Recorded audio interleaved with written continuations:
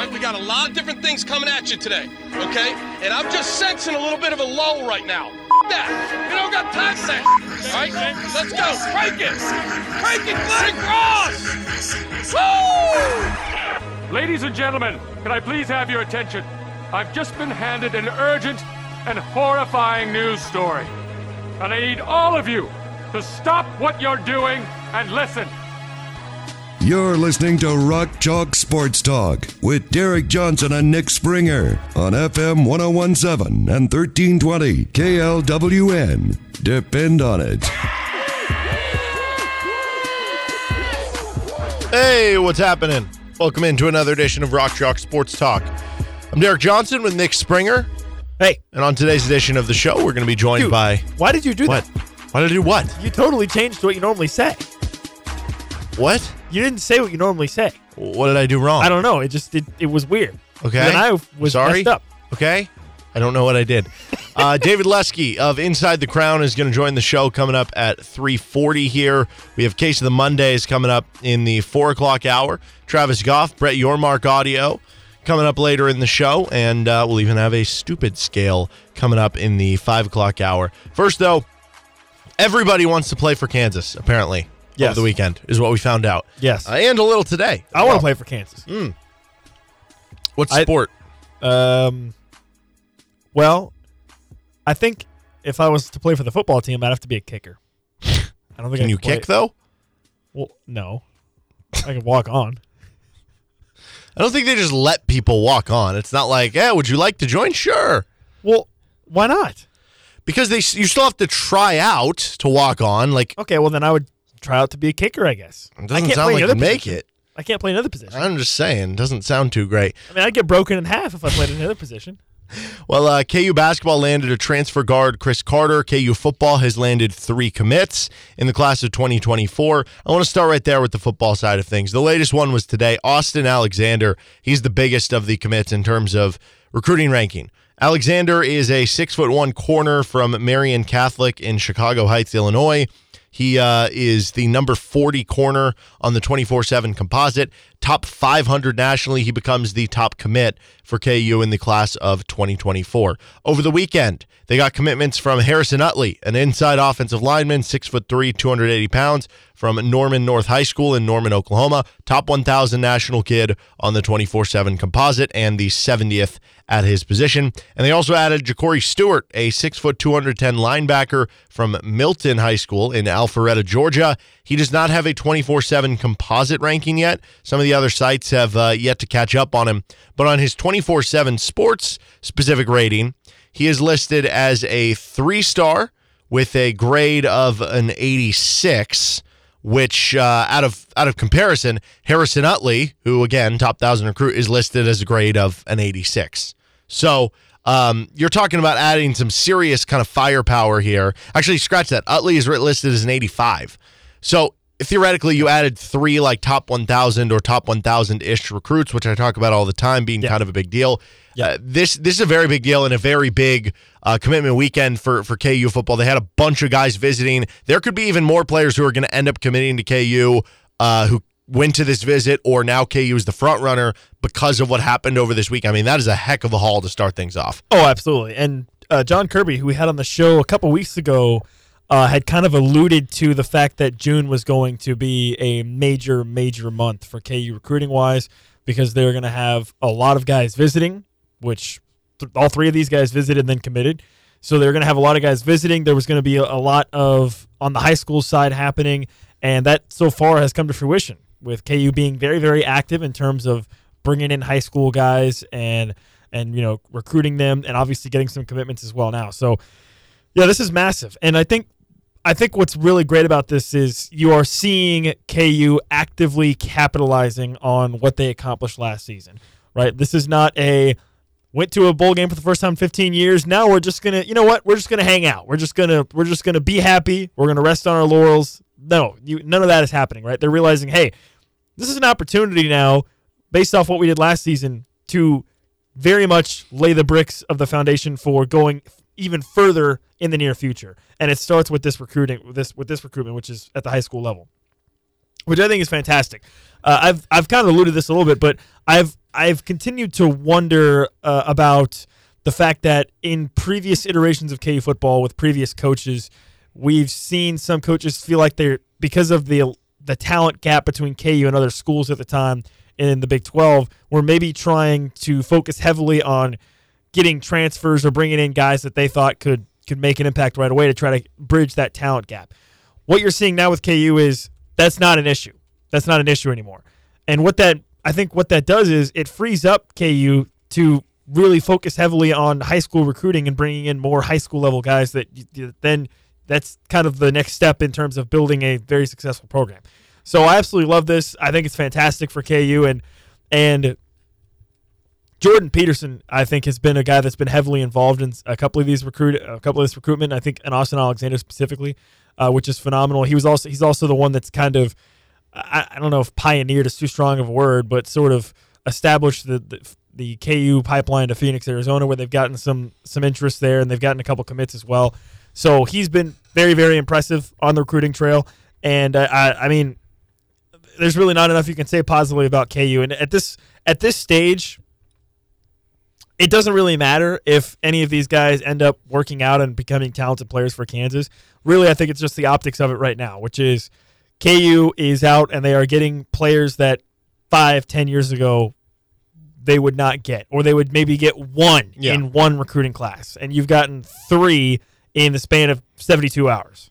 Right. So I think the Alexander kid, the corner, he was going back. I thought Devin Neal was actually going to be ranked higher. I could have remembered him being higher. He actually does become the best recruit KU has gotten since Stephen Parker back in 2019, who now is, I believe, at Incarnate Word. Yes. Yeah, he was a was good season, I think, number 333 nationally. And you go back a year before that, the next highest ranked recruits the KU has gotten since, because Alexander's 411, Neal was 421.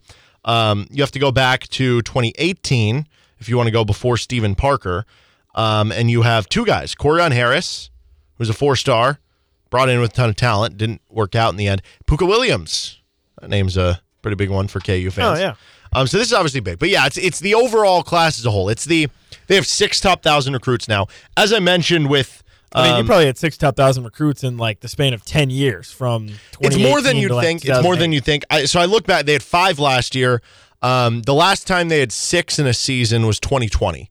And that was the class headlined by Kobe Bryant, LJ Arnold, right? You got some really good players out of that recruiting class.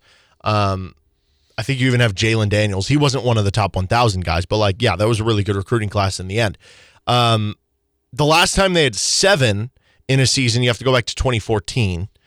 And it's the wave of talent you're bringing in over the last 2 years, though, because 5 last year, 6 this year, that gives you 11. The last time that KU had 11 top 1,000 recruits join their roster over consecutive recruiting classes, you have to go back a decade. And then on top of it, you add what I was just kind of talking about there with the idea that, I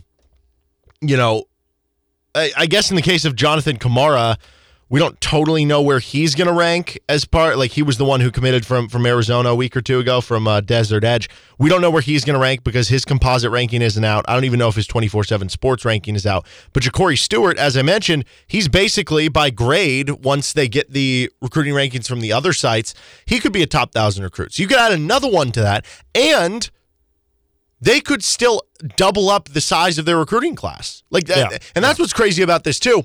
They're not done yet. They only have 8 commits. Oh, not even close to being. They're going to get to, around 15 or so. And what's crazy is they're already to that level of having that many top 1,000 players of like any recruiting class we've seen at KU over the past, decade or two.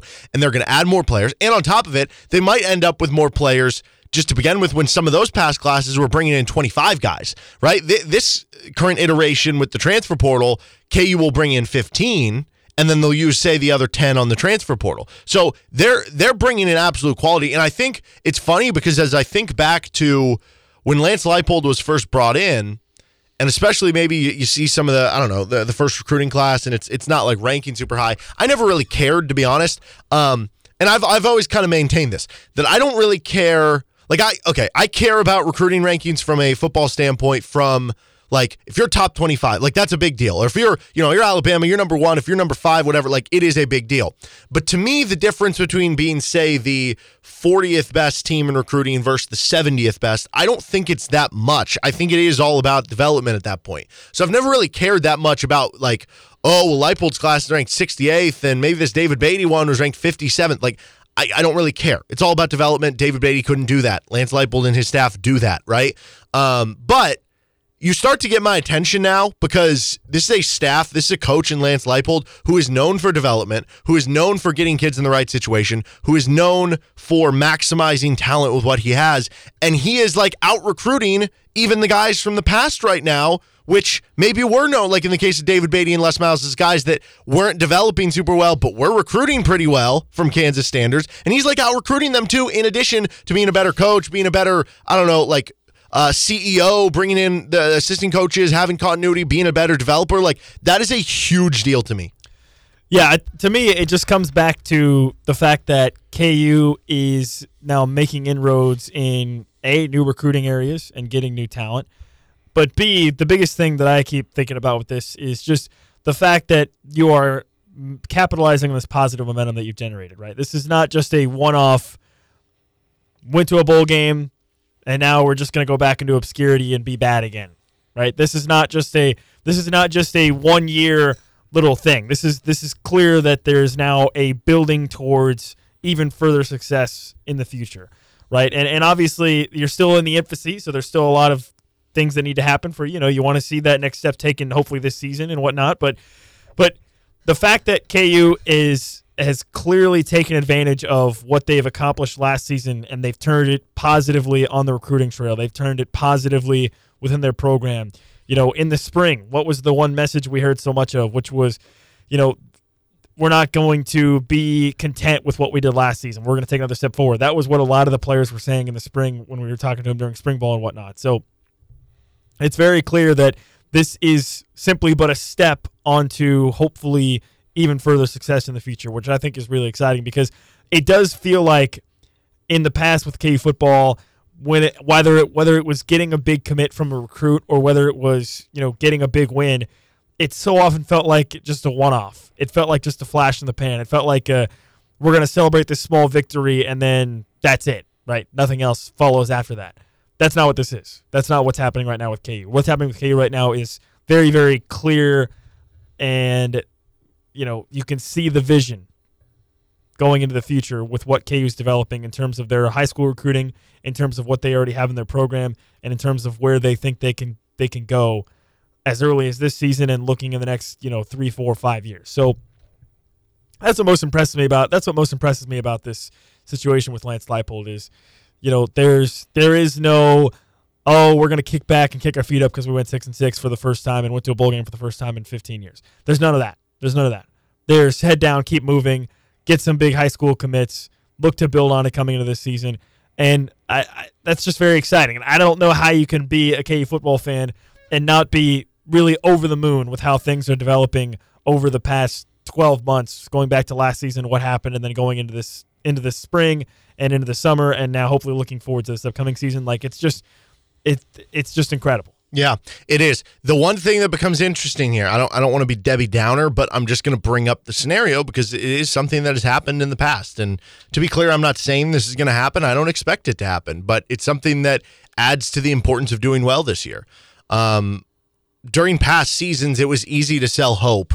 Especially during the offseason. Yes. You maybe finish 2-10 one year, and then you get to the offseason, and that's when you were able to bring on some of those, like when Jamar Chase, like for instance, and you were able to. Yeah. But then all of a sudden, you start playing the games. Yep. You end up going 3-9 or 2-10, and some of these kids decommit.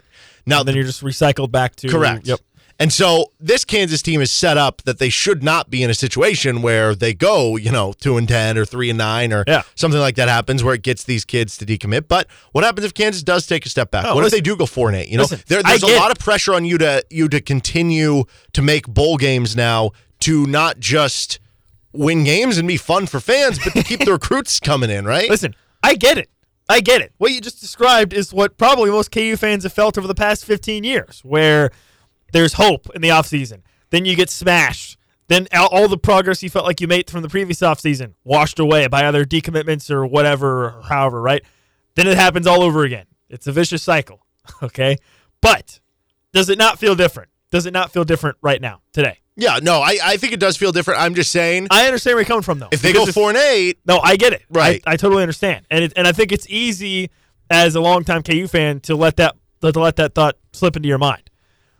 What my thoughts is, and what I kind of said last year too, is you just got to enjoy it. You just got to enjoy it. Period. That's just how it goes. Okay. Enjoy the ride. All right. Well, KU basketball also added someone over the weekend. That would be one Chris Carter. He is a guard from Cal State University Northridge. Also goes by C-Sun. He has 6'4". Okay, I have a question. Yeah.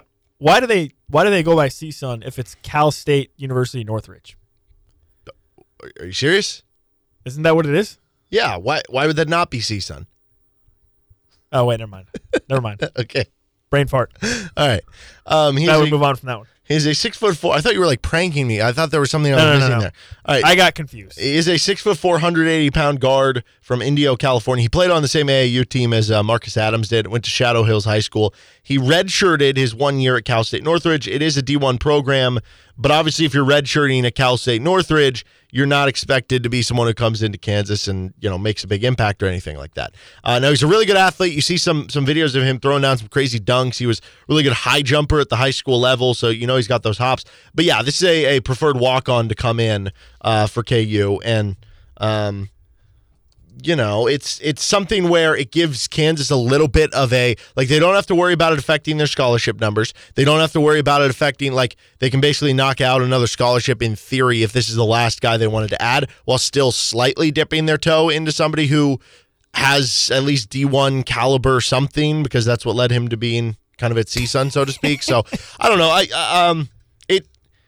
It's hard to go too much into this. There's not a huge scouting report out there or anything, but I think that it adds to my claim from last week: greatest walk-on group that KU has ever had. I think that's pretty much confirmed. Okay, if you the starting lineup of your walk-ons, because right now it seems like the Charlie McCarthy thing is up in the air whether he's going to play or be a manager or what.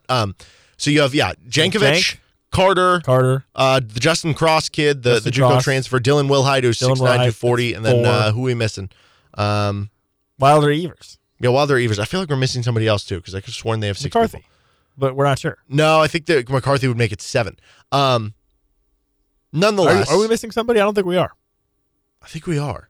I don't think we are. Okay. Do you think that lineup, if that was in, the MEAC, does it win that conference? No. No? Unless Bill Self is coaching them. Then yes. Okay. They probably compete, I would think. I don't know. Maybe. Yeah. So, 2 thoughts. Number 1, Chris Johnson light. That's what Chris Carter is. But you don't agree with that? Chris Johnson was a top 100 Well, I'm saying recruit. light. Light. Very emphasis on the light. Okay, this kid redshirted at Cal State Northridge and probably would have had to transfer down to a D2.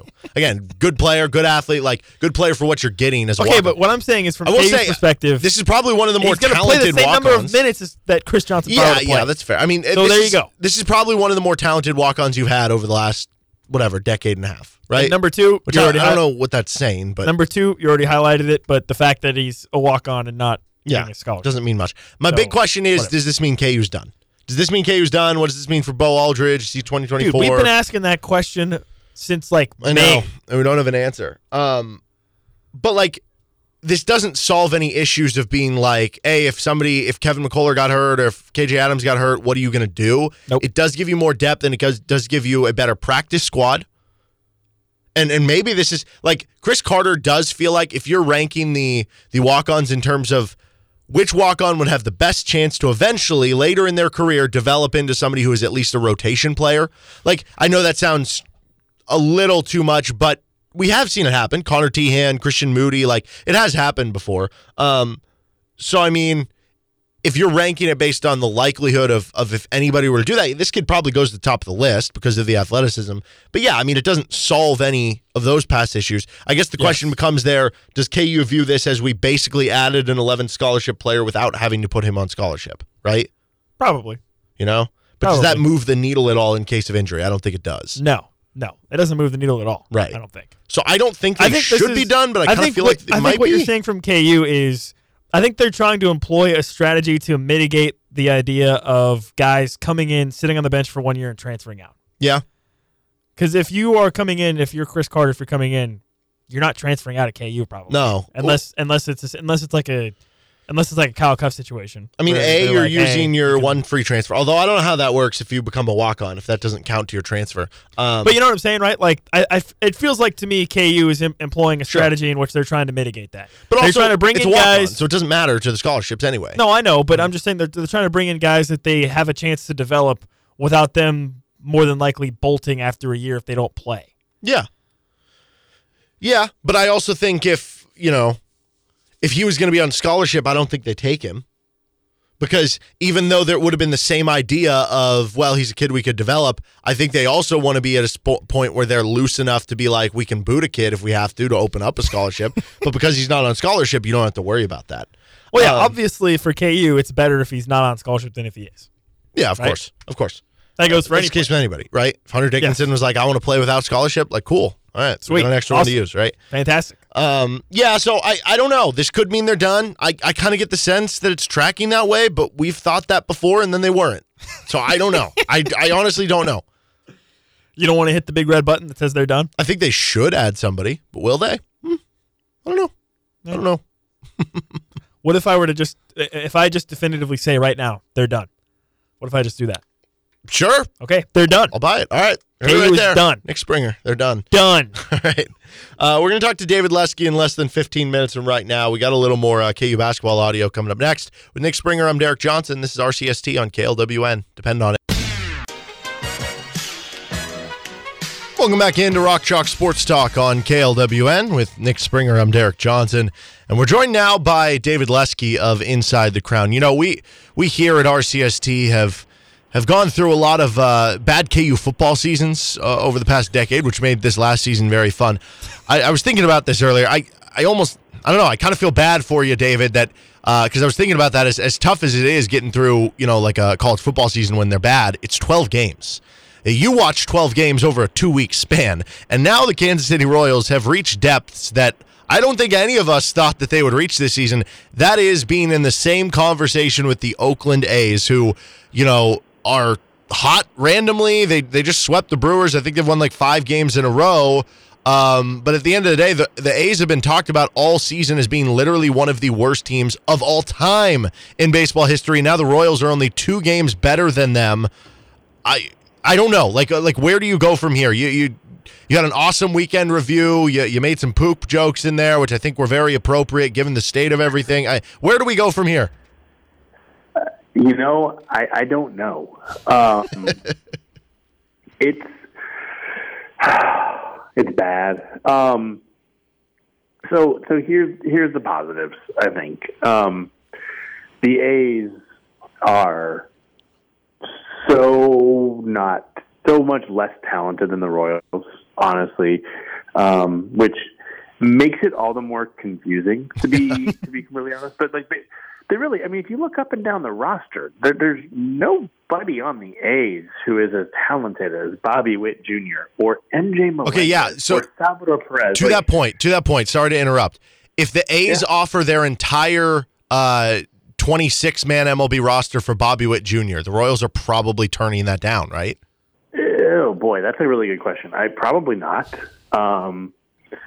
I'm trying to think. I don't have the roster open in front of me. It's like Esteury Ruiz, I guess, is good, and I don't know, decent. He steals bases. He's just for the A's. I don't. That's a really good question. I'm not sure they do make that deal because they're DFAing like 23 of them, right? And then all of a sudden it's a 3-for-1 deal, and are those 3 worth it? No, probably. I mean, my gut is probably not, which again makes it all the more confusing and frustrating. And I just don't really understand what's happening. I mean, I do on a very basic level. They are not playing well. Right? Bobby Witt Jr. swings at too many pitches. MJ Melendez swings and misses too much. The Royals pitching staff can't get out. I understand the answers. I just don't understand why the answers are happening the way they are. And to me, part of the problem, I think, is sometimes things just snowball. And you go from, hey, this is just 6 games to, it's just 15 games. So it's just 30 to it's 50 to, it's 65. and you run into this situation where it just feels like it's never going to end. And I think this is a very different situation, but I think back to, when was it, July last year when they couldn't score a run, and they just needed a bloop. Yeah, they just needed a bloop single. Salvador Perez got it in New York. I remember that game. They were down 3-0. They scored 5 in an inning, ended up losing, whatever. But they scored some runs. The offense was fine for a while, all that. They need to luck into some wins. I mean, they really, really do. I mean, they're 18-47, which is, that sounds awful just to say. But they need to run into a pitching staff that can't throw a strike, and then when they do, it's down the middle and they crush it. They need to bloop single some wins. They need to run into some wins because eventually, and I think they may have reached this point. We've seen it over the last week. The losing just gets to them. How much worse does this? I don't know. Is this whole? You mentioned the record 18-47. Like, how much worse does it make it? The fact that I guess which makes it worse? Is it that Ryan O'Hearn just blasted them over the weekend, or is it that there's a draft lottery now and that there's a chance that they could still end up with like the 4th or 5th pick? Yeah, I actually have to look at the lottery because I don't remember how far it is they can go down, but maybe you've looked at it. But I think it's the Ryan O'Hearn part because for him, for that player to come up to the plate 7 times and end up with a 1,000 on base percentage with a double and a home. I mean, come on, people. What are we doing? Look, Ryan O'Hearn is not a good baseball player. I don't care what his numbers are. The sample, he raised his OPS. I don't know the exact. I think it was like 185 points this weekend or something. So that tells you the sample is too small. If you give Ryan O'Hearn 600 plate appearances, he's going to put up a 600 OPS. All right. I don't believe that Ryan O'Hearn is suddenly a good player because the Royals let him go. But man, that just stings. That is. That's like I mean, Hunter Dozier's going to sign with somebody at some point. He's going to come up against the Royals and go 8 for 10 in the 3-game series with 5 home runs, and you're going to look at that and go, "What in the what?" Mm-hmm. That part really hurts. It just puts salt in the wound. It kicks you while you're down. All that good stuff, and it kind of feels like this is one of those seasons that everything that can go wrong will. And look, it's happened. Royals Farm Report does a great job. Tweeted the other day about some similarities to the 2016 Twins, I want to say, that lost 100-something games. Not a bad team. I mean, really, not a bad team at all. Talent-wise, but just everything went wrong, and it just snowballed on them, and it was horrible. And 1 year, 2 years later, they won the division. So there is a part of this that is like, this is so bad that there is some regression to the mean that's going to come, and maybe it won't come this year. Maybe it won't, and maybe next year there'll be a 70-win team on talent, but win 84 games. You go out, every single thing went right. I'm not predicting that. I don't think it will, but like this feels like they're not. I just don't think they're this bad. Is the thing. I really don't. I think they may end up looking this bad in the end because they do look this bad, but they are. I think they're snake bit in a way. I think that they have. Like I said, they've gotten to a point that it's hard to put the cleats on every day. I feel like, and they might just need a little break. I mean, which The good news is the All-Star break is coming up. The bad news is there's like 30 games before it. So we'll see how that goes. By the way, the MLB draft lottery, I was just doing some more digging on it, and they basically, the 18 teams that don't make the playoffs, they lottery them for the top 6 picks in the draft. And if you're not one of those 6 teams, then it goes after that in order. So theoretically, if you have even the worst record, you could drop to as low as 7th. Okay. I thought for some reason there was, maybe it's NBA, that there was a bottom level that the Royals could go that above, better than 7th, but I guess not. So there you go. Last year they had the 5th worst record, and they're picking 8th. Yep. So again, you want to. I know it's just total random chance. So there's no regression to the mean there, but maybe that means that if they have the 2nd worst record, they're going to pick 1st in 2024. I don't know. You would hope. We didn't get as much of a chance on a positive note to talk to Nick Pratto last week. I think mentioned him for Player of the Week, but now he's got at least 1 hit in 8 of the last 9 games. Game right before that stretch saw him collect 3 hits in a game. What have you seen from his game now that looks improved from when we saw him in the past, and what do you envision his future for the Royals being? Yeah, I think the big thing for him is he's just swinging less, which, oh gosh, now I'm blanking on who it was. There was the Dodgers player in spring training who was hurt, and he wasn't allowed to swing a bat. He was playing second base. Oh, Gavin Lux? I can't think of his name. No, it was. Oh, it might come to me. It may not, but anyway, spring training, he couldn't swing a bat, and his first 8 plate appearances, the pitcher knew he wasn't going to swing, and he walked 4 times. I think it was Miguel Vargas. Miguel Vargas. Yeah. Thank you. Yes, I was totally blanking on that name. Anyway, it was one of those things that really highlighted just stop swinging. Just really stop swinging the bat. And the less you swing, the better things are going to be, because pitchers are so concerned with their stuff and velocity that a lot more often than you realize they're going to throw 4 balls before they throw 3 strikes. So that's not to say you just go for the plate and say, I'm going to work a walk. But be selective. And Nick Pratto has been selective. He is swinging less, and he's making a little more contact when he swings. Not a lot more. It's just that he's swinging less. He's swinging at bad pitches less, and the results are there, and it's been really nice to see. Well, it's now 3 starts back to Daniel Lynch's return to the rotation. What are your thoughts on what he's been able to do? I thought he looked really good again against Baltimore. I mean, he made I was going to call it a mistake. I don't know if it was a mistake on the first pitch of the game.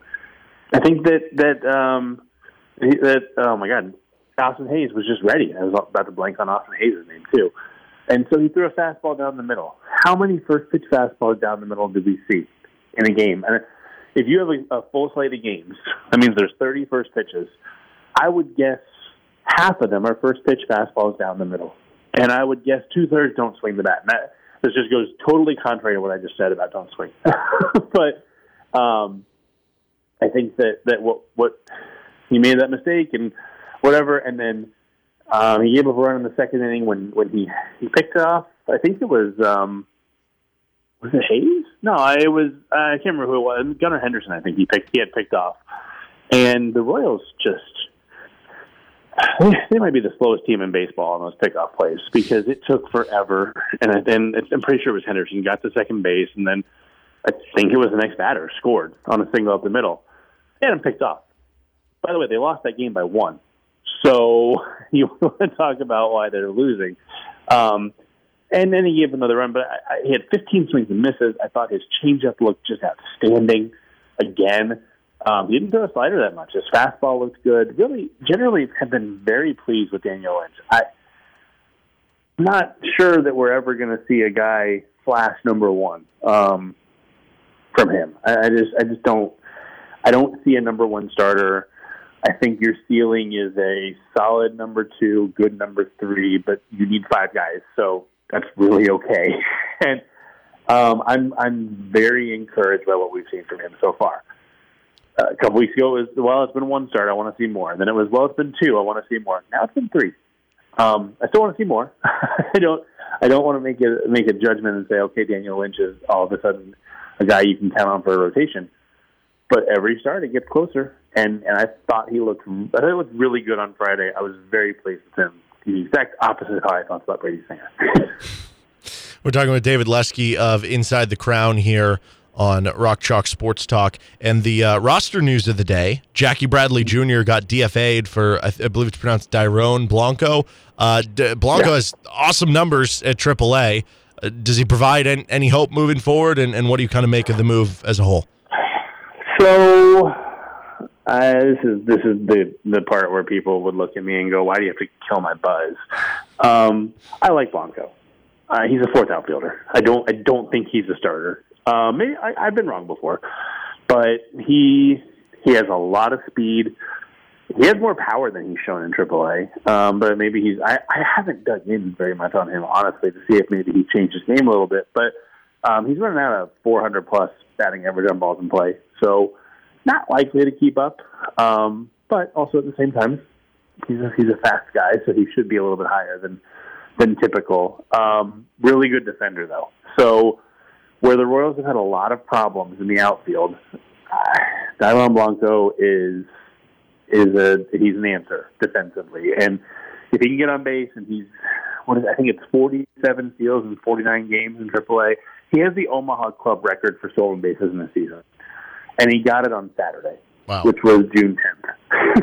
So he broke his own record from last year. So he's going to run. And now you add another speed element with Bobby Witt Jr. in the lineup. I think that can change some things. I haven't looked specifically how many games they've lost because of their corner outfielders. But I would bet it's not zero. So defensively, that helps some things. Ultimately, I don't think he's a starting outfielder. Again, I hope I'm wrong. I hope that he can put up a 350 on base percentage and catch everything and be, 5 or 6 years in the big leagues and give the Royals everything they need and all that. But I don't think it is. But I think it'll be a nice spark. And offensively, look, you can't be worse than Jackie Bradley. You just can't, because Jackie Bradley is one of the worst offensive players in baseball this year. So, it's a fine move. I'm a little bit surprised we haven't seen more. Omaha added 5 players today. They called up John Ray, they called up Alec Marsh, they called up Will Klein, and then they also signed Matt Beatty and Jermaine Palacios to a minor league deal. So they added 5 guys, and they called up 1. Unless somebody's going to Double-A and we haven't seen it, I think there's more to come over the next 24 to 48 hours. Okay, well, that'll certainly be something to watch for this week. Who was your player of the week for last week? You want me to pick a player of the week? You think that this past week has a player of the week. That's adorable. Okay, this is actually kind of crazy. They have one player who posted a weighted runs created plus of above 100. That's incredible. It was Edward Olivares. Yeah, for the listener, by the way, basically 100 means league average. Yes, average, yeah. He was at 224, so he had a really good week. This is where it gets crazy. Salvi was the number 2 hitter on the team this past week at 90. Prado was at 87, and I think Bobby Witt was 4th at 63. Whew. It might have been 60. He was in the 60s. The Royals' 4th best hitter this week was more than 30% worse than league average. So the answer is Olivares.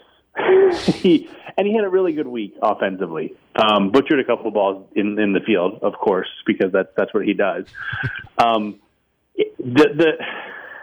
If you want the look to the future answer, it's Daniel Lynch, who gave up 3 runs in 6 innings. Those are your 2 options. I guess you could have picked yourself for watching them. It's funny. I could have, but I also I write a lot, right? I mean, you guys read it. I only wrote twice last week. That's how bad it was. So I don't even think I deserve Player of the Week. I mean, we always hear about inning eaters, and eating innings is important. I know Mike Mayer's the 11.25 ERA and the 2.5 WHIP and the 2 strikeouts in 8 innings. It doesn't look good, but he pitched 8 innings. He did. I think that was the most on the team, right? Yeah, of last week, yeah. Yeah, he led the team in innings pitched this past week. I think the 2 strikeouts, he had 4 walks, I believe, yes. as well, maybe 5. So, yeah, he needs to go on a diet if those are the innings he's eating, is all I'll say. He is David Lesky. Never go on a diet when you're checking out David's work. Subscribe right now, Inside the Crown. David, I appreciate the time as always, man. We'll talk to you next week. Yep.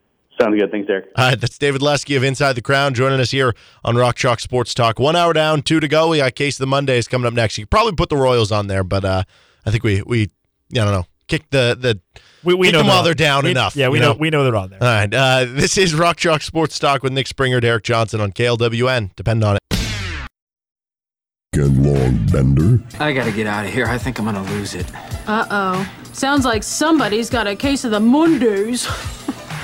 Instead of focusing on Monday, it's time to rehash the glory days of the weekend that was, right now on Rock Chalk Sports Talk. You're freaking me out, man. I got a massive headache, okay? Let's just calm down. How much does it calm down? Look around you. With Derek Johnson. When you come in on Monday and you're not feeling real well, does anyone ever say to you, sounds like someone has a case of the Mondays? No, man. All right, welcome in to another edition of Case of the Mondays. This is Rock Chalk Sports Talk on KLWN, KLWN.com, or the KLWN app with Nick Springer. I'm Derek Johnson. And first up on your Case of the Mondays is Kentucky basketball specifically. I guess John Calipari, maybe he would be the best candidate, honestly, to be on Case of the Mondays here. Yeah. So if you missed it over the weekend, Arthur Kaluma committed to Kansas State yesterday, which obviously a very big get for Kansas State, right? Yeah. He's a kid who comes from Creighton. Before Kevin McCullough came back, he was probably close to number 1 on the board for KU fans. Of course. Come play for KU. Right. So good player. You know, he's had success, both team success, individual success Obviously, at Creighton. if he was in the NBA draft, he's a talented player. Right. And he ended up, I believe, not even visiting Kentucky. No, he did not visit Kentucky. He had some interest there. I believe he had an Alabama visit scheduled and maybe an Arkansas visit scheduled after the Kansas State visit, but he took the Kansas State visit and then committed. Yeah. So not great for Kentucky, not great for John Calipari, who currently they have 7 players. That is it. They have 7 scholarship players on the roster. Well, that sucks, Calipari. That's insane for Kentucky. And 5 of the 7, I believe, are freshmen. Yeah. Now, listen, generally speaking, I love it when Calipari gets clowned on. I don't love it as much here because it's to the benefit of EMAW, but you know what? It's fine. Calipari stinks. You suck, John Calipari. Get clowned on. Yeah, Kentucky's at a point now where it's just like they're losing out battles to everyone, battles that they need to win. Like, it is a problem for them what's going on. Technically, if they are able to get Antonio Reeves to come back, they'd be up to 8 players. Yeah. I think. Yeah, which would be helpful. But like that's the thing because if KU had only 7 players right now, what would your level of panic be? Pretty panicked, probably, right? Because think about it. Like most of them being freshmen too. They have talented freshmen coming in, and of course, like they could still be good if the freshmen are really talented. Yeah, it is the number 1 recruiting class. But it does basically it leaves you with 2 things. One, it basically means that they need some of those freshmen to be like Anthony Davis level freshmen, which to count on that is probably not great. 2, even those past great teams that have had, teams filled with great freshmen, you've had veteran players on the team. Like, for instance, the Anthony Davis team had Deron Lamb, who's a senior, Darius Miller, who's like a senior, you had Terrence Jones, a sophomore. But now think about, if you're Kentucky, think about trying to sell a more veteran player and be like, hey, you're going to come in and have to work with a bunch of freshmen, and you're going to have to be the leader of these clowns. Good luck. That's Kentucky's selling point. Well, not good for them. It is big for Kansas State, though. I mean, they now have, Arthur Kaluma, Tyler Perry, Naquan Tomlin. That's a real good 1, 2, 3. I'm not going to try to rewrite history and be like, oh, Arthur Kaluma actually stinks. Because, listen, KU, like I said, prior to Kevin McCullough announcing his return, Kaluma was probably in the top 2 or 3 of guys that KU would have liked to have on their roster. So he's certainly a good player.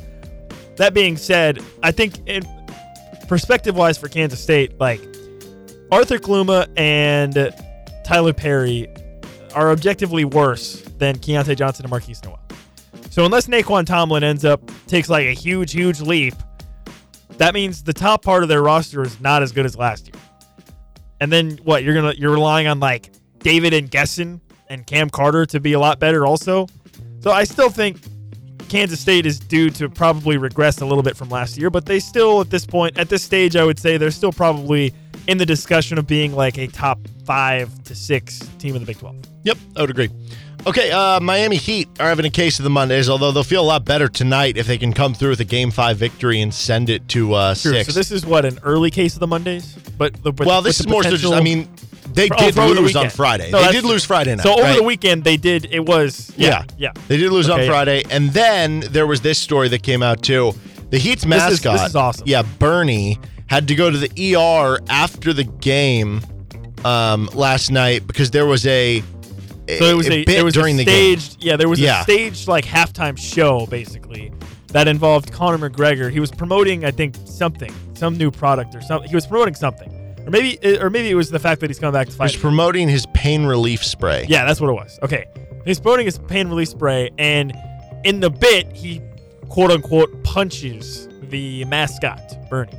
Well, apparently, Conor McGregor took that a little too far and knocked this dude out. Well, didn't knock him out, but caused him to have enough injuries to where doctors were like, hey, check this guy out. I think it's the second punch. If you watch the video, he they're sparring at each other and he hits him, and then he gets knocked to the ground and he just like smacks him. Which is like, the puffy costume that's around him is not going to just hammer fist. Okay, I will say though, I think this is I don't know. I don't want to be mean. I hope this guy's all right and everything, but this to me is a bit of revenge for what mascots do to the little children. When they're playing football with the little kids, and you'll see like the big mascot stiff arm the little kid. It's the Colts mascot. Yes, that's the Colts mascot's the worst. We need to bring justice to the Colts mascot. So I'm kind of I don't for know. this. Do we need to get in contact with Conor McGregor or whoever? Yeah. Go do a halftime thing with the Colts mascot. I agree. And just go nuts. Just go crazy. I agree. This is the same kind of idea. If everybody thinks it's all cute and funny when the Colts mascot stiff arms the little 8-year-old into the ground, but as soon as Conor McGregor smacks this guy in the mouth, it's like lawsuit. Okay, well, what are we doing here? Where's the line? 100% agree. Kirk Cousins is having a case of the Okay, this is hilarious. Mondays. So Cam Jordan was speaking at, I guess, so Von Miller had some sort of pass rush summit or whatever, like a pass rush camp type thing. And Cam Jordan was speaking. And this video emerged of Cam Jordan giving a speech to presumably some young pass rushers. And this is what he says. He's talking about the importance of speed as a pass rusher. And he says, slow right decisions, we love them. We being pass rushers. We love slow right decisions. We call them Kirk Cousins. So he's basically saying that even if you're right but you're slow, you suck. And we like that because it's Kirk Cousins. So the whole quote is like, he says like, if you're fast and right, that's great. But even if you're fast and wrong, that's better than being slow and right. And then he says, we love slow right decisions. We call him Kirk Cousins. So basically he's saying Kirk Cousins is slow, and even if he makes the right decision, he sucks. No, it's like that's the ultimate thing about Kirk Cousins' game. It's like he'll check down. Like, dude, and it's like, okay, he was right to make that check down, but he took too long to do it, and now he gets 2 yards. Okay, but imagine you're Kirk Cousins. You're having a nice Sunday afternoon or Monday, whatever. You're chilling on your couch, and then your phone just starts blowing up with messages about how Cam Jordan, just for inexplicably no reason, is just firing shots across the bow right at you. Bam! Imagine that being Kirk Cousins. Yeah. At the end of the day, he probably just pulls up his bank account and is like, I'm fine. But yeah, man, just unwarranted. I don't know, maybe a little warranted. Okay, Nevada, among other states, is having a case of the Mondays today. This was an article about states most likely to survive an alien invasion. Ooh. So this was based on, they gave a survivability score from NewJerseyCasino.com. I don't know, but nonetheless, a bunch of different factors. Population density, number of UFO sightings, landscape, like are there caves, forests, bodies of water, whatever. Defense, I guess, per capita military or law enforcement there. To come up with the survivability rankings. And Virginia was last on the list. They ranked 50th. So that means they're least likely to survive? Or I'm sorry, Nevada was 50th. Virginia was number 1. I completely mixed those up. Nevada was the worst. They were number least 50. likely to survive an alien invasion? Yes, least likely to survive. Now, if you're wondering, Kansas ranked 15th, so that's good. We got better than, this won't make you happy. Missouri's number 8. Well, whatever. They just have more crazy Good job, people. Missouri. So, yeah, that's what's going to get. But yeah, Virginia is number 1. They would be most likely to survive. I think it makes a lot of sense that Nevada would be the worst because they have Area 51.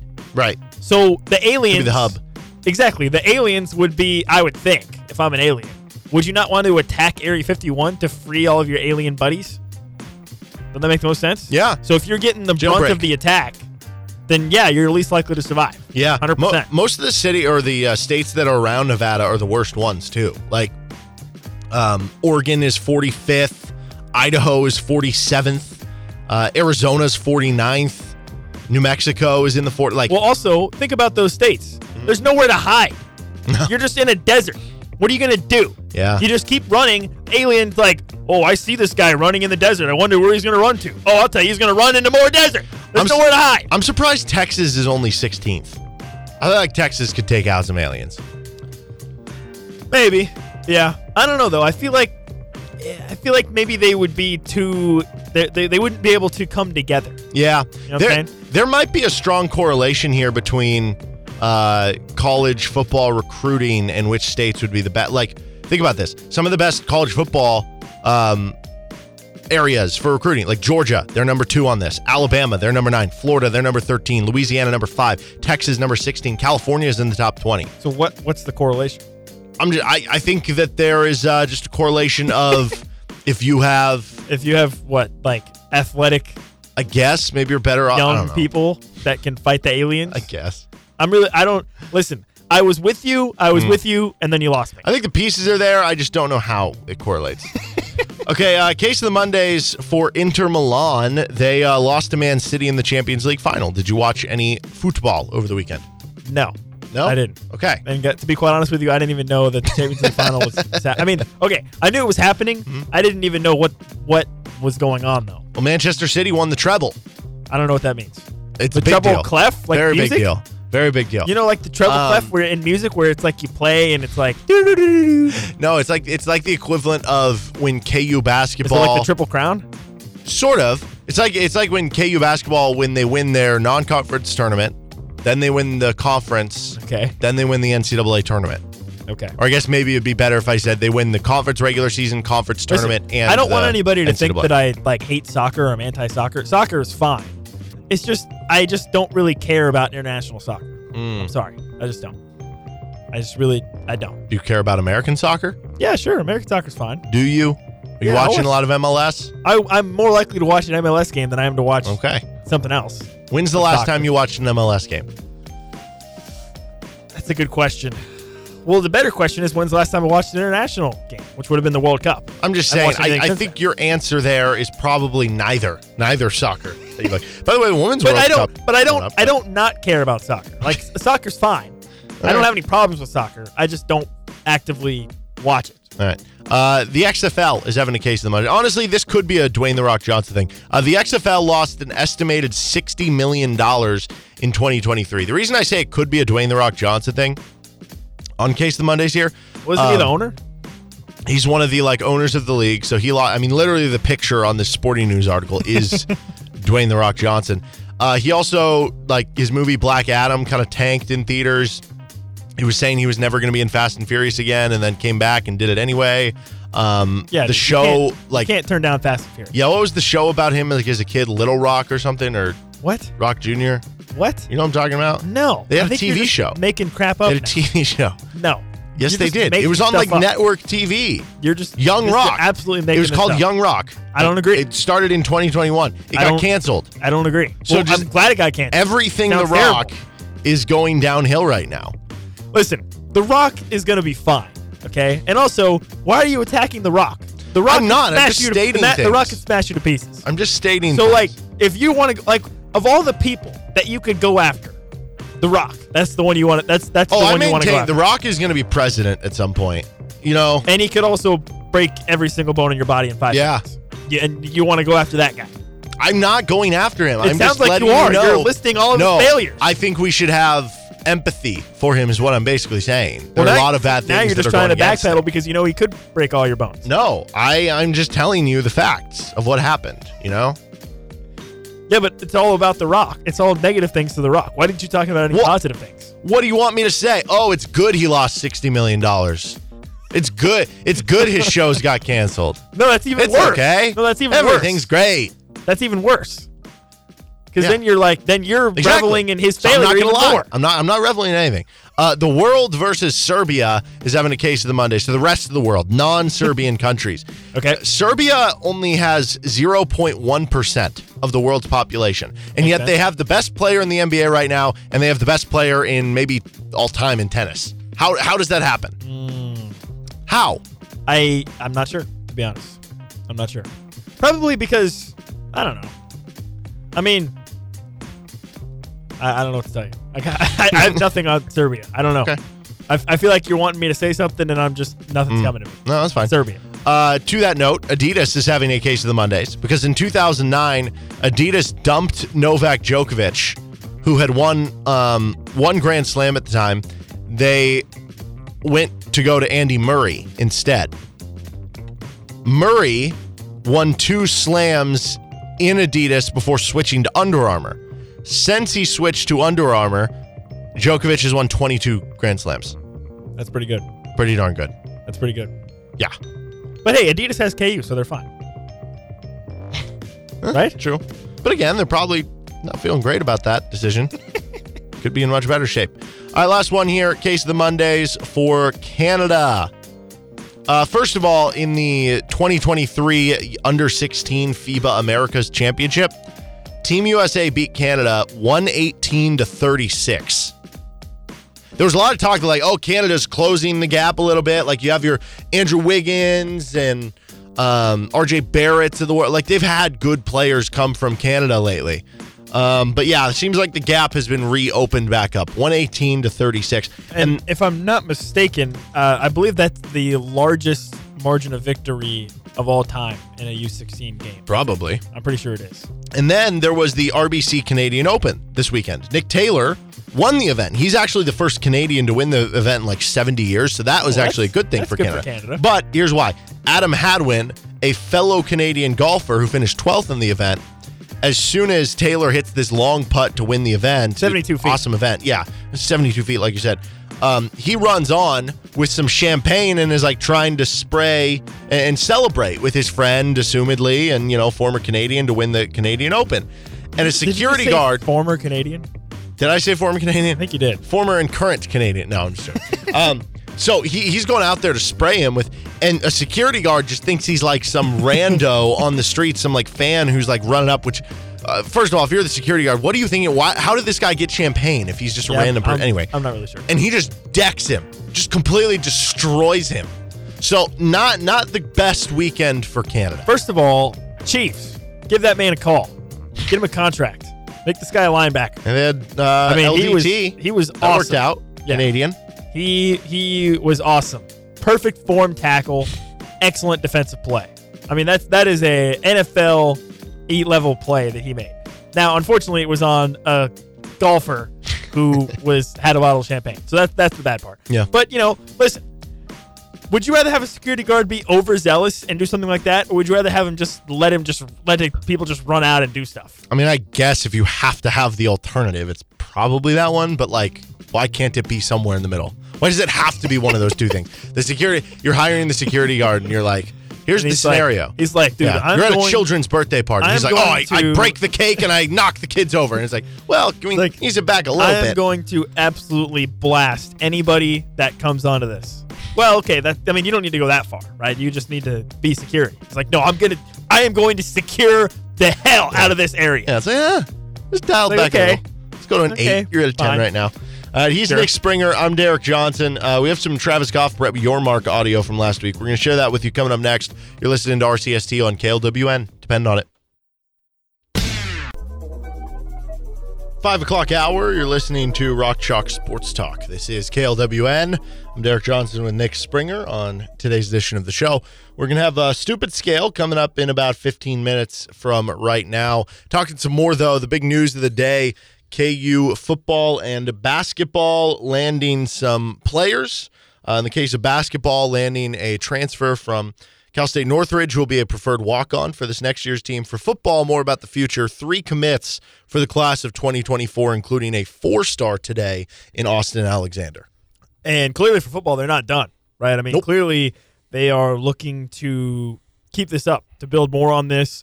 And I wonder how much of something like this, where you have a big weekend like this as a program, how much of that do you think maybe there's other recruits that you're in the top 5, you're in the top 3, do you think that turns their heads at all when they see all of a sudden, boom, 3 guys commit and maybe they're still deliberating, and then do you think that affects them at all? Do you think if you're a recruit and you see that a school that's in your top 3, they suddenly land like 3 or 4 commits in a row consecutively, do you think that turns their heads and makes them think, hey, that's pretty cool? Hey, what's going on over there? Yeah. You know?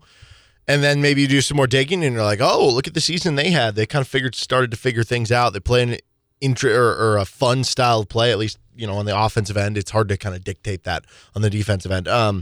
Yeah, man, I think it can only help, and it only helps too if some of these players, like the Desert Edge in Arizona, for instance, they already have a couple with Jonathan Kamara and the corner Andre Gibson. I don't think the third guy is committed. Yet. No, he hasn't, but KU's in on him, right? Yes, that has to help if you have teammates who are in his ear every day, like, oh man, you should come with us too, right? It just keeps the ball rolling. It's a nice place. Yeah. Check it out, except for the hills. But the hills are generally fine. Mm-hmm. But it does kind of suck. But, I'm not mad about it. Mm-hmm. But no, I mean, you look at the class of 2024 now. They already have 8 commits. And realistically, like, how many players is KU going to add to their class? Well, I think probably around 15. I think they said like the 15, 16 range. And leave some open for possible transfers, which makes sense. In this day and age of the transfer portal, you need to leave a certain number of those spots open in case you want to bring in some transfers. So it makes sense, right? And it kind of with how the college world is going right now, it makes sense that you would want to say we want to make sure we leave, like, maybe let's just throw a number out there, 8 scholarships that we want to use on transfers. Mm-hmm. We want to allocate that. So then we're going to pivot from there and do what we need to do on the high school side, but we're going to still keep these 8 for transfers. Yeah. So it makes sense. Yeah, well, I'm looking now. They had 14 commits in the class of 2023, but 13 of them, like only 13 of them ended up, well, I shouldn't say only, 13 of the 14 ended up making it to campus. The only one who didn't, Jacoby Davis, who's a really good corner commit, he's gray shirting this year. So, like, they'll all join. But, that means 14 kids. So, I mean, if we just go off that number, that means they don't have a ton left to do, which is a good thing. If you're getting most of this done in the offseason, as you know, there's not a guarantee everybody stays committed, right? You could have somebody get decommit, somebody else recruits him, or if the season doesn't go as you planned, if you finish 5-7, does anybody decommit at that point? Who knows? Does anybody just have a bad senior season and you basically want to get out of them, right? There's a lot that can work here that it's not a guarantee all 8 of these players end up on campus next season. But to get a lot of this out of the way now is a positive, because once you get in season, you'll still be recruiting and keeping in touch with all these guys, but you want to be focused on the season, and that's important. Yeah, and obviously the recruiting aspect of this and just this at this level, it's become a 24/7, 365 job. It really has. And so I think you have to give a lot of credit to the KU coaching staff for keeping their heads down and continuing to put in that work, right? Because, in June and July, that could be months where you want to maybe take a vacation or you want to go, take a break or whatever. And KU's pretty much done the opposite. They've pretty much loaded up, especially June, with tons of visits, with tons of guys that they are interested in.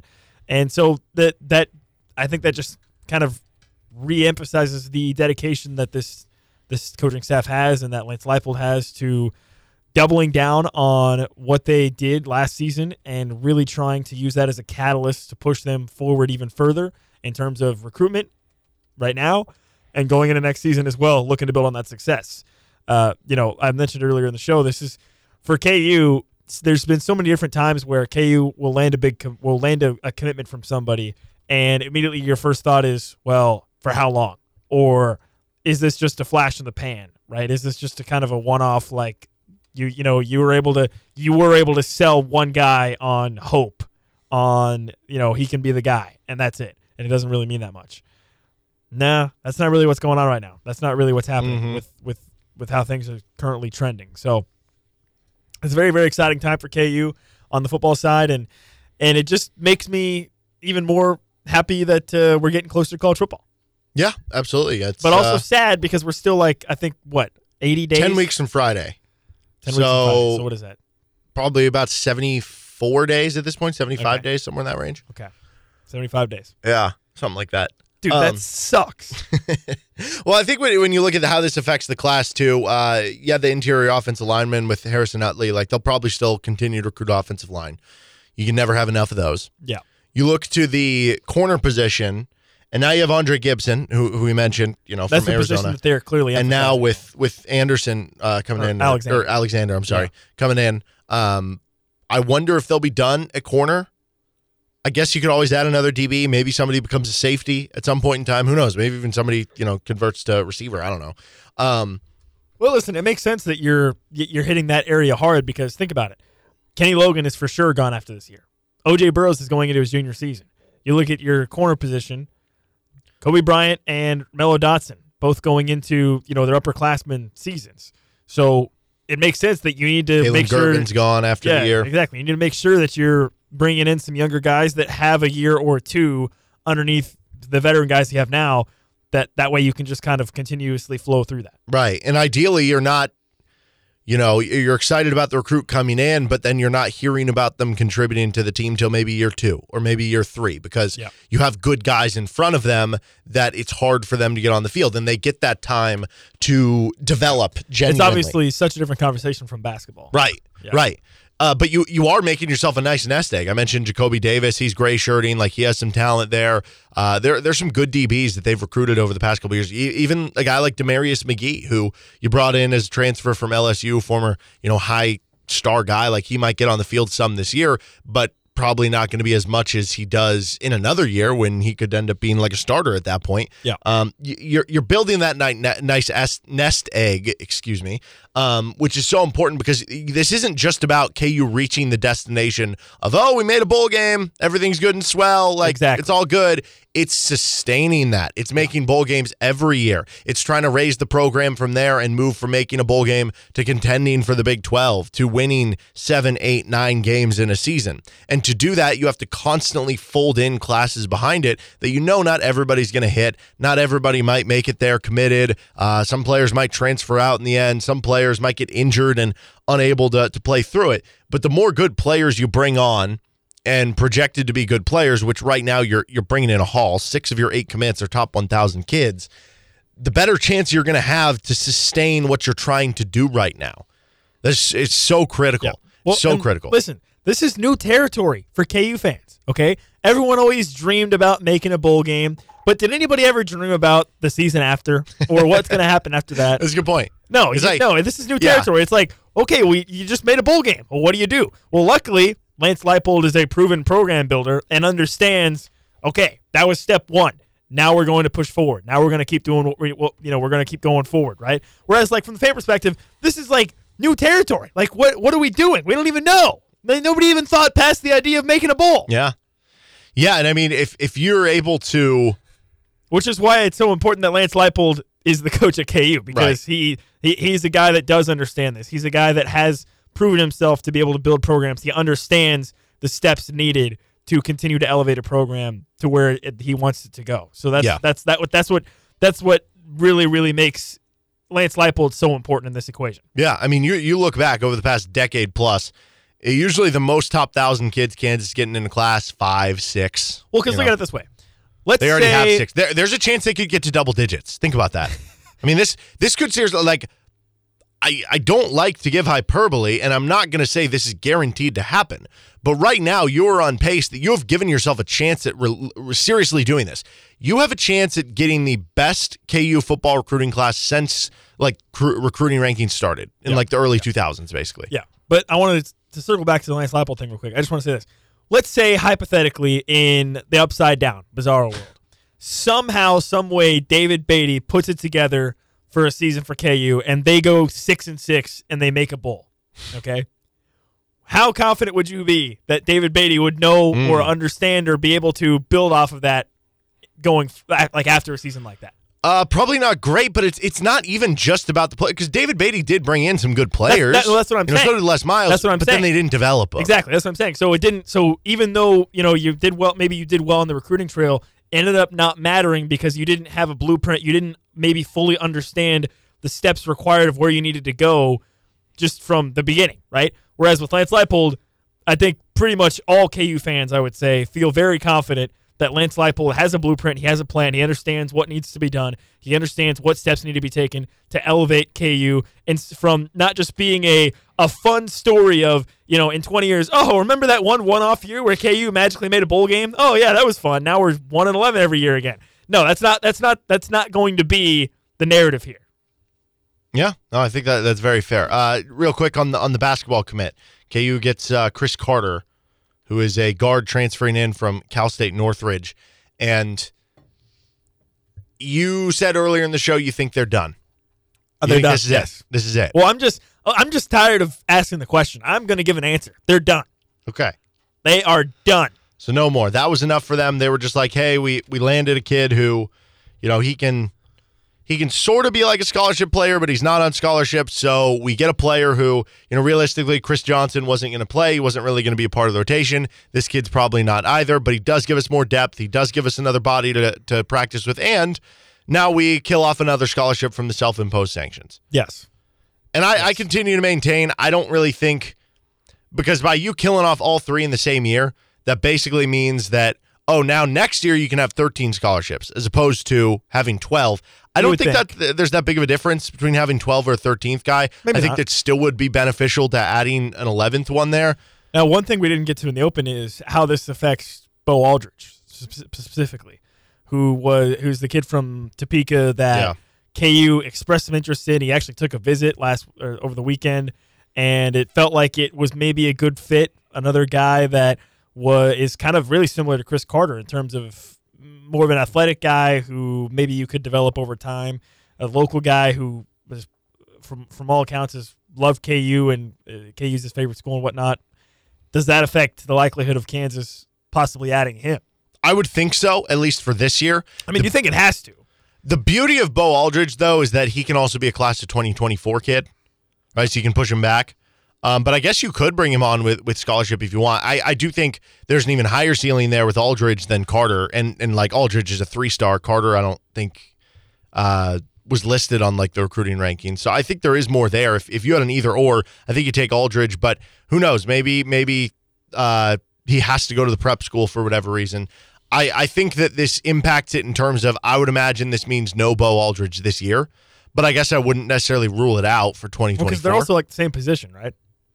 Carter is, 6'4", 180. He's more of probably like a combo guard, whereas with Aldridge, he is kind of a combo guard, but I think you could also play him at the 2 or 3. So, they're very close.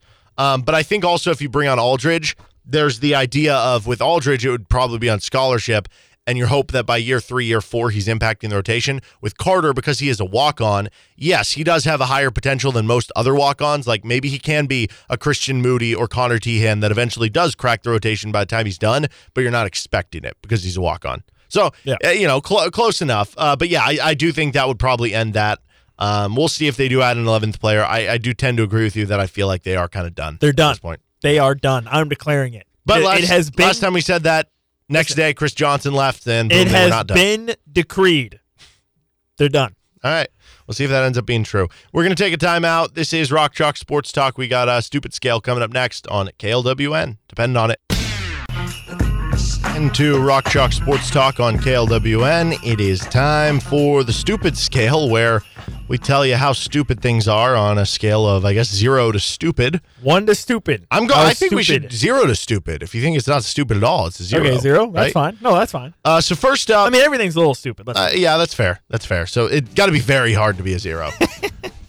We talked earlier. We had the audio from Travis Goff and Brett Yormark. Kansas, Houston playing a game in Mexico City. We've talked a lot about this over the past couple shows, but what officially are you giving this? Okay. I think because you're picking Kansas, which is the premier, I guess, basketball school in your conference, and Houston is like one of the closer-ish schools to Mexico. Here's where the stupid scale starts to spike up a little bit, though.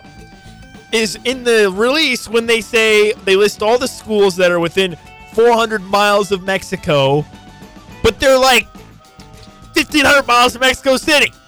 Okay, Mexico City's pretty far south, so they're not actually that close. So the stupid scale kind of jitters on that one. I mean, I don't know. I think this is like a pre-stupid to me, right? So I don't really think it's that stupid that they're playing in Mexico City, but I feel like it has the potential to devolve into more stupidity further down the line. You know what I'm saying? So I'm gonna go with like a 2. Just in a vacuum, playing a game in Mexico City, I don't think is that stupid. So 2. Okay. But there is potential. We need to issue a stupidity watch on this. Okay. Okay. I think that's fair. I just I don't know how stupid it is. I don't know how smart it is either, right? Yeah. Like I feel like it's overthinking yourself, and it's not a necessity. It's just doing too much, right? It's doing something that's not maybe needed. It's just having a little fun. But yeah, I guess I don't know how stupid it is. Like I don't know that it hurts anything. I don't know that it makes anything worse. In a vacuum, I think it's pretty fine. But I guess also you're taking away a game from what could be a ruckus college environment at either Allen Fieldhouse or at Houston's arena in what could be 2 top 10 opponents. I mean, I don't know how good both teams will be next year, right? It's another year in advance, not this next year, it's the year after. So I'll give it a 4. Stupid watch. I do like that. Like I have issued a stupid watch. Again, if the situation like what happens to the San Francisco Giants when they were playing their Mexico City series against the Padres, it increases, where the whole team got the runs afterwards, it increases. Then yes, the stupid scale goes up. Like imagine if it causes like a KU player to miss like the conference opener or something. Bad. Also, the fact that it's not actually a conference game, that it doesn't Does that count increase the stupid scale I think for so. you? I'm gonna actually raise it up. 4.5. 4.5 is my answer there. KU's first 2 football games being on a Friday. Yeah, this is tough. I'm going to separate this into 2 categories. The first category is like for the average KU fan. For the average KU fan, I think it's probably fine. Like the issue would be if you've already made plans for like the Thursday game, or if you had already made, like I actually know somebody who's a friend of mine who had already started to make some plans for the Illinois game, and they had just planned for it to be on Saturday. Well, then they moved it to Friday, so now I know he's had to like kind of readjust some of his hotel planning and things like that for coming to the game. So that's kind of annoying. But I think for the average fan, it's generally fine. It gives you an excuse to take off work, take a half day on Fridays, or maybe take a whole day on Friday and say, screw it, we're going to tailgate the whole day, whatever. And I think for the average fan, it's good because also you get to watch all the games on Saturday. So for the average fan, I don't think it's that stupid, really. Maybe like a 1. I think I have to put a 1 or 2 at least, just because of the fact that there is some inconveniencing that's occurring there. So I'll go 2. For us personally at the station, which we've highlighted this is like a 7. I mean, this is pretty stupid because you're screwing over local high school coverage basically for 2 whole weeks. And it's going to put a lot of undue and unnecessary stress and pressure on us personally to try to figure out how we're going to coordinate all that stuff. So it just creates a logjam of coverage and to go back to the fan thing, it does potentially take away a little bit from your in-person attendance at KU games, because if Lawrence High or Lawrence Free State High happens to have a home game one of those 2 weeks, which I'm guessing one of them probably does, at least one of those times, I think it's pretty unlikely they're both going to be on the road for 2 consecutive weeks, right? So you could be potentially losing some possible fans in seats because they want to, they might have a son or they might have a family member or whatever playing at Lawrence or Free State High, and they're going to go to that instead of the KU game. Yeah. I don't know. So for us personally, it's like a 7. Yeah, for us personally, I'm going 9. For the whole thing, like there are the certain positives of your the game against Illinois is whatever primetime and stuff like that. But yeah, you're not going to reap the benefits of certain aspects of the primetime in terms of like high school kids watching and for the recruiting perspective of it, obviously. It feels like you're doing too much just to have one game on prime. I agree. When in reality, just let it be authentic. Just win your games, and then you know what I mean. Like later in the so I don't know. Okay, that's fair. Yeah. I gave the Mexico City one a 4.5. Yeah, you've been pretty high on the stupid scale. This one bothers me even more to a certain standpoint, but there's another part of me that bothers me less because it's more natural than the first thing. So I'll just give it the same 4.5. Okay. Digging up stuff like this. This was a article about a headless vampire. His remains, or hers, I don't know, were discovered in 1800s Polish mass gravesite that they dug up. Okay. First of all, why are you digging up a gravesite? I know, that's the problem. They're very stupid. That in and of itself is stupid. And then, first of all, how would you even determine that it's a vampire? I have a lot of questions. Okay, so basically they dug it up, and there were a bunch of anti-vampire items that were unearthed. This is in northern Poland. Okay, so amid basically, road construction. So the people discovered that this person was a vampire. They presumably persecuted that person or killed them. Yeah. And then put a bunch of anti-vampire stuff in their grave so that they wouldn't come back and kill all. Yeah. This is by an 18th century church. Many of the 450 bodies appeared to have been exhumed and reburied, with experts believing superstitious family members dug up their loved ones and decapitated them to end the vampire curse. Oh. Several of the deceased had a skull between their legs and a coin in their mouth, a sign of the anti-vampire rituals common in the 19th century. That's actually wild. And now they're digging them all up. Okay. Yeah, I don't know why we're digging. I don't know why we're digging this stuff up. This seems pretty stupid. I mean, this has got to be like at least an 8, right? It's like, what's the purpose messing with vampires? Like, yeah, why? They're doing like road construction. Is that worth it? Is having a bigger road? Is no, that worth it's vampires? It's not worth having vampires. No, I agree. I'm telling you right now, it's not. I'll go 7. I'll go 7. At least we know how to kill vampires, sort of. I don't know. They could be superhuman. Not We'll really. Never catch them. Do you know how to kill vampires? It's just like stake to the heart, right? I guess. I don't know. Okay. Or garlic? Does garlic I think kill garlic vampires? just fends them off. Oh. They don't like garlic. I don't like garlic either. Does that mean I'm a vampire? Ooh. Well, it's not that you're a vampire, but you're not going to be as protected against the vampires. So that's a problem. Well, I can still, I mean, I'm not allergic to garlic. I can still have it. I'm just not going to eat it. Do I need to eat it to be protected? I think so, yeah. What? You have to have garlic breath. I thought you just like waved it around. I think you have garlic breath. I thought you just held the garlic in your hand and Dracula comes up and he tries to suck your blood and he's like, I hate garlic breath. You just wave it around. No. What? The Minnesota Vikings released Dalvin Cook. Where does that register? Yeah, this is a weird one. Okay, what I'm actually more curious about is who's going to overpay him. What team's going to sign him and overpay him? That's what I'm more interested in. This is like, honestly, you could make an argument this is kind of smart from the Vikings, right? Running back is a position that is not that important. You can get good running backs that are younger and cheaper, a lot cheaper. And so paying an older veteran running back, I would say at this point has been proven to be fairly unwise. Right? Would you agree? I think so. So does they've already this is kind paid of him. Smart? I guess if they already paid him, though, that makes it more stupid.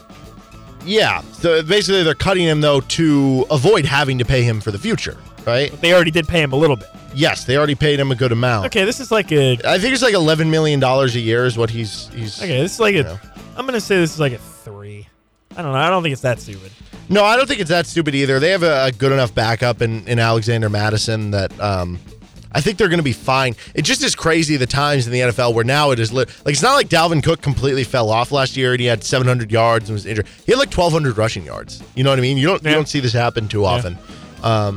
So I guess I don't think it's like that stupid. I agree. It's the running back position. I think this is another one where you need to issue a stupid watch and keep an eye on it because it's possible that if he goes and is like an all-pro running back to some other team, it looks pretty stupid. Yeah, and you end up with Kirk Cousins not having a good running back, and how does that affect things for that specific and then team? It turns out that he gets exposed for being bad. Yeah. Yeah. How about this one? The Jacksonville Jaguars could play at the stadium that holds the Daytona 500 during stadium renovations. So right now, their TIAA Bank Field is or it could be undergoing proposed renovations that they're trying to get passed through. Their current stadium. Yes, their current stadium. And so they're meeting to soon discuss the potential at playing at the facility, which is about 92 miles south of their current stadium. So on its own, it's already far away. That's an hour and a half away, right? But it does hold over 100,000 people. Yeah, I mean, do you know how big Daytona is? It's massive. By the way, other sites mentioned include the nearby 11,000-seat baseball stadium that houses their AAA affiliate, a 9,400-seat stadium at the University of North Florida. No, I think this makes sense. Does it not? Yeah, I mean, what else are you going to do, right? Yeah, I mean, if you have to play 90 miles away, you have to play 90 miles away. Unless you want to play at some D2 school with 10,000 fans. I think if this was specifically about one of those, them playing at North Florida with a 9,400-seat stadium, the stupid scale would go way up, right? Probably, but that does suck. I mean, think about that. That'd be like the equivalent. Dude, how hard is it to just schedule your renovations to where you don't have to do that? I guess. What if they announced so the that's Chiefs, really the stupid part. What if they announced the Chiefs were going to be playing in Manhattan? That would be like the equivalent of what the Jaguars would be playing in the Daytona 500, like as far away as it would be. That'd be weird, First right? of all, do you realize that the Daytona Motor Speedway, it's not called the Daytona 500. No, I don't care. It's just no, I want to keep calling it Daytona 500. That's an event at Daytona. That's not what it's called. The most noteworthy event at that place, at the Daytona 500. You know? Anyway, I don't know. I'll give it a 4. I'll give it a 4 as well. I think another stupid watch needs to be issued here in case they choose to do something else that might be more stupid. Okay. But the real issue I have here is, why don't you just be normal like every other stadium and just schedule it to where it doesn't interfere with anything? Mm-hmm. I don't understand. What's the issue? Wonderful question. Yeah, just do the work in the offseason. I don't know. Yes. All right, he's Nick Springer. I'm Derek Johnson. That's the Stupid Scale. This is Rock Chalk Sports Talk on KLWN. Depend on it. Thanks for listening to the Best of RCST podcast. And a reminder, you can catch our show Monday through Friday from 3 to 6 live on KLWN in Lawrence, 101.7 FM, 1320 AM, or anywhere you're online at klwn.com or the KLWN app. Thanks for listening.